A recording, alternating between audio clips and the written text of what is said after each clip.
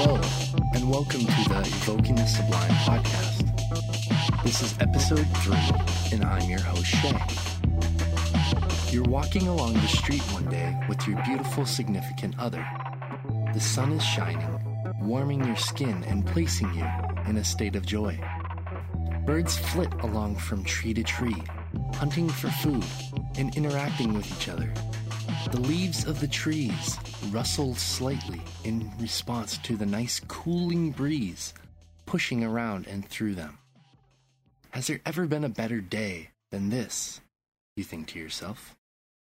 Suddenly, a man in a suit steps out from the bushes nearby and sucker punches you, knocking you to the ground. Your vision blurs as the pain wells into your face. You hold it with your hand, attempting to regain your faculties. You hear a slap as your significant other cries in pain.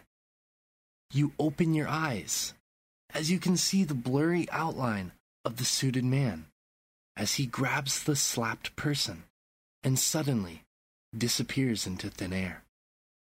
You shake your head, returning your vision. You look around to confirm what you just saw. A suited man just kidnapped your loved one and somehow transported away. Now, this is not a scene from history or a movie. No, this is reminiscent of a video game that was created by Ed McMillan and Tommy Refenes and released in 2010. Super Meat Boy.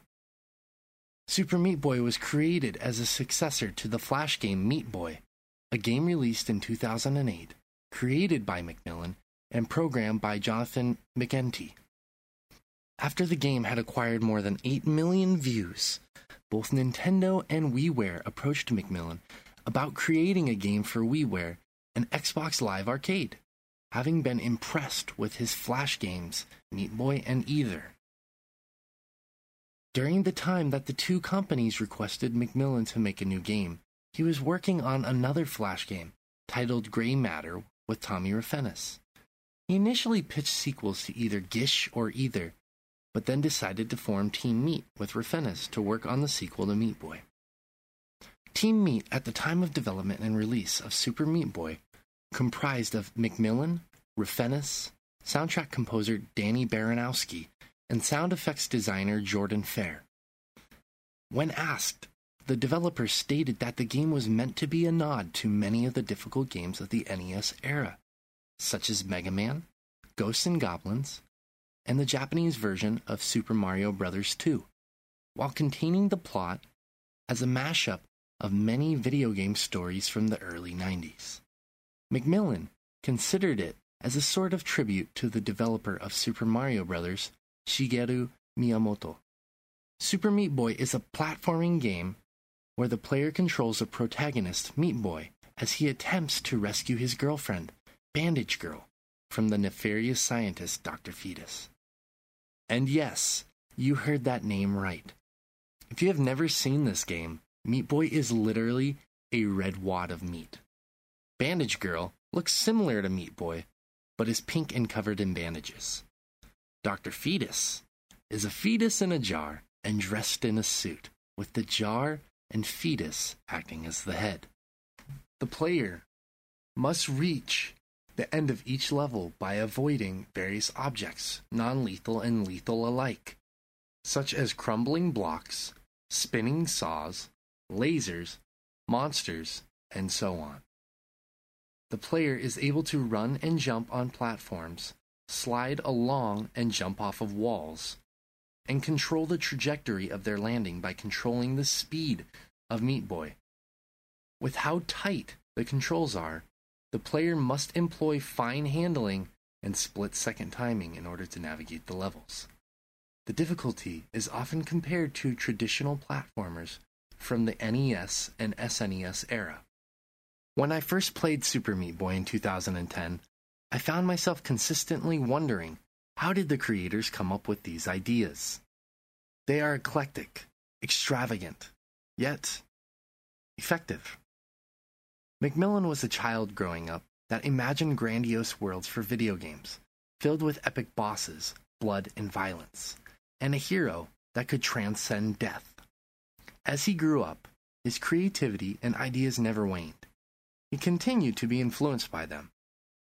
After the success of Meat Boy, having met Refenes in 2008, and being offered by Nintendo and Microsoft to make a full game, Super Meat Boy was born. They have detailed in multiple interviews that they didn't try to plan every minute detail out, often relying on random inspiration and improvisation for level development. They also took real-life experiences and infused the game with them, giving the game its dark yet hopeful feel. Through working on the game, McMillen and Refenes became great friends, and that relationship shone through when playing Super Meat Boy. The end product felt like not only a labor of love, but also a kinship amongst all involved on the project. The development of Super Meat Boy began in January of 2009. McMillen brought his creativity as he worked on level design and artwork, while Refenes inserted his technical expertise as he coded the game. Testing of the game happened on opposite sides of the U.S., where McMillen and Refenes lived. They met only a few times in person while working on the game. Fluidity was a major proponent of their working and testing as they went through multiple iterations of the game in order to achieve their goal. Refenes redesigned and created a new engine for the game rather than opting to use one already made. The game was originally consisting of about 100 levels and included cooperative and competitive multiplayer modes. During the development process, the multiplayer option was scrapped, and the number of levels was upped drastically. The design of the game was consciously retro, paying homage visually to traditional platform games, while also including a modern sensibility regarding difficulty. Rather than dealing with the frustrating nature of platforming games past, McMillen and Refenes opted to create a challenging yet rewarding environment. To accomplish this, infinite lives, quick restarts of levels, obvious goals, and short levels were integrated into the game. They felt the replay feature transformed death reward of sorts. In interviews, the four who worked on the game admitted some appreciation for being indie developers and being able to work on their creation free of the constraints of producers demanding they meet deadlines or changing the original product. Ed McMillen had complete freedom to create what he wanted in Super Meat Boy. Refenes admitted to being a bit of a control freak in terms of coding, leading him to create his own engine. This allowed him to be able to recognize errors and where they stemmed from with relative ease. Despite all of the success and enjoyment that came from the creative freedom, the looming uncertainty was also a predominant factor during the development process. Because the game was completely funded out of pocket by McMillen and Refenes, none of the four were paid from their work until the game was officially released.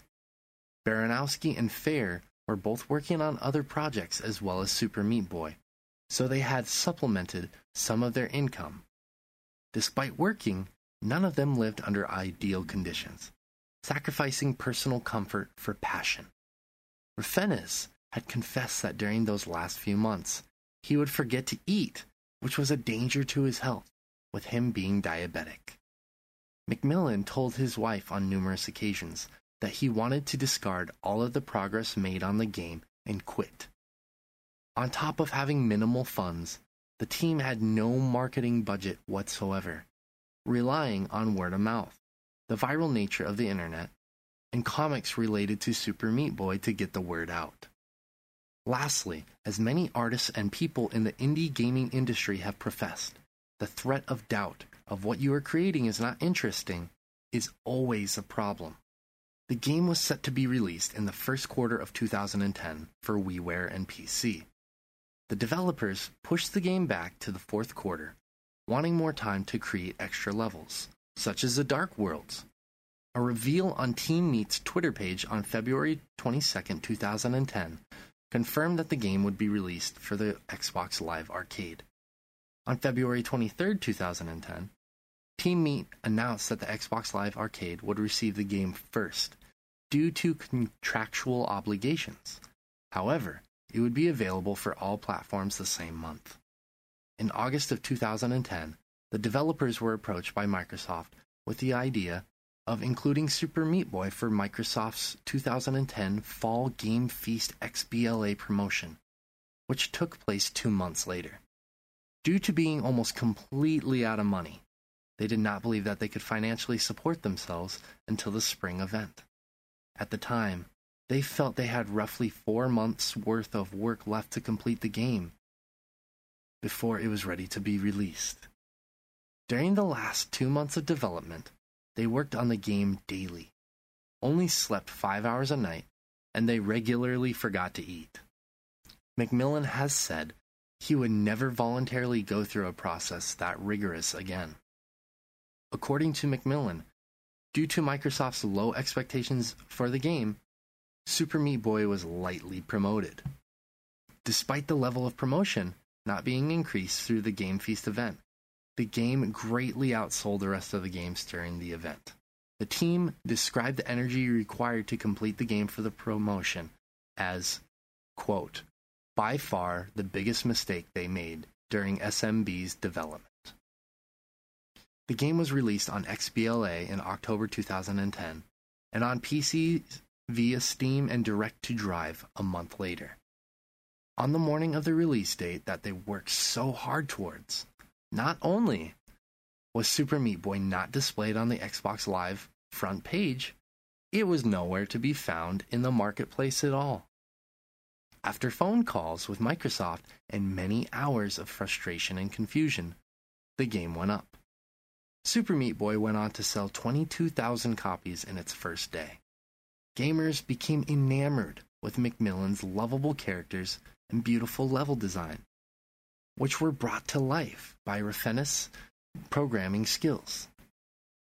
With the initial release debacle behind the game, Super Meat Boy became the most popular game on Xbox Live Arcade. Its success resulted in many major media outlets focusing on Team Meat, insisting that they interview the minds behind the creative and artistic game. McMillen noted that the PC release was more heavily promoted than the XBLA version. A limited edition retail version of the PC game was released in April 2011. It included bonuses such as behind-the-scenes videos, a sample disc of the game's music, and a Super Meat Boy comic. A version for Mac OS X was released in November 2011, while another version for Linux operating systems was released in December 2011 as part of the Humble Indie Bundle No. 4 game pack. With Sony not interested in the game at first, Team Meat entered into contractual obligations that prevented Super Meat Boy from being released on the PS3. A version for the PlayStation 4 and PlayStation Vita was eventually announced. The WiiWare version ended up being cancelled because the game's file size ended up too large for the size limit Nintendo forced upon the developers. Team Meat considered releasing it as a retail Wii game, but decided against the idea after being advised by all third-party publishers approached that a budget title would not be profitable so late into the Wii's life cycle. However, after hinting by Team Meat in October of 2015, Super Meat Boy was confirmed for the Wii U eShop. The Wii U port was handled by Blitworks, a separate indie developer, and released in 2016. Team Meat announced a Nintendo Switch port in August of 2017 and was released January 11, 2018. The first day sales were reported to be very close to the number of sales when Super Meat Boy was first released in 2010. So for any collectors out there, Team Meat released numerous pieces of merchandise related to Super Meat Boy. Some of these include Super Meat Boy Handheld, an iOS app released on April 3rd of 2010 and styled on a Tiger Electronics handheld. The app was released as a joke after Refena's game Zits and Giggles was removed from the iTunes store following a statement by Refenas that likened the iPhone to a Tiger handheld. Macmillan has released a Super Meat Boy micro game for WarioWare DIY. Team Meat has sold charms, plush toys, and posters related to the game, as well as t-shirts, stickers, stress balls, and a limited edition Super Meat Boy comic. In 2011, Voxelis released a set of 4 Super Meat Boy figures of Meat Boy, Bandage Girl, Brownie, and Tofu Boy, later making figures of Commander Video, Jill, Ogmo, and Dr. Fetus. The last subject I want to discuss is the history and legacy of Super Meat Boy. Since its first release 7+ years ago, it has since found its way onto every modern gaming platform, cementing itself as one of the most important platformers of this generation. The mention of Super Meat Boy will make any video gamer initiated with the game both quiver with remembrance of the rage and frustration, and smile from the fond memories controlling a wad of meat. The controls of Super Meat Boy are about as close to perfection as they can be. The level of accuracy from the controls set a new standard for how tight controls for future platformers, and games in general, should be. Also, to give credit where it is due, Danny Baranowski composed an excellent soundtrack to accompany the rigorous gameplay, adding to the frenetic and fast-paced nature of each level. With video gaming music becoming more widely accepted amongst the general consumer, the music of Super Meat Boy furthered that acceptance. Some of the music was even included as playable content in Rock Band. Lastly, while not the first indie game to become popular, Super Meat Boy was able to further the popularity of indie games, making them a viable and important option for the average video gamer. Gamers can now experience unique gameplay outside of the AAA titles, and game creators and developers have more hope now than ever that their potential creative dream can be fulfilled by creating and releasing their game without the backing of a big-name studio. Super Meat Boy will finally get its long-awaited sequel, Super Meat Boy Forever, later in 2018. Now, I attempted to contact both Tommy Refenes and Ed McMillan to no success. So there will not be an interview included in this episode, unfortunately, at this time. It is something I will continue to pursue in hopes that someday I can complete this episode with an interview from one of these two wonderful and brilliant minds. In the meantime, if you have never played this game, I highly, highly, highly urge you and implore you to play this game. Not only is it one of my all-time favorite games, but it is incredibly fun. It is one of the, like I said, one of the tightest games I've ever controlled. And I think you'll be pleasantly surprised at how much you enjoy this game. If you've already played it, you know the brilliant nature of this game. And I don't have to tell you twice. So I want to thank you all for tuning in to the third episode.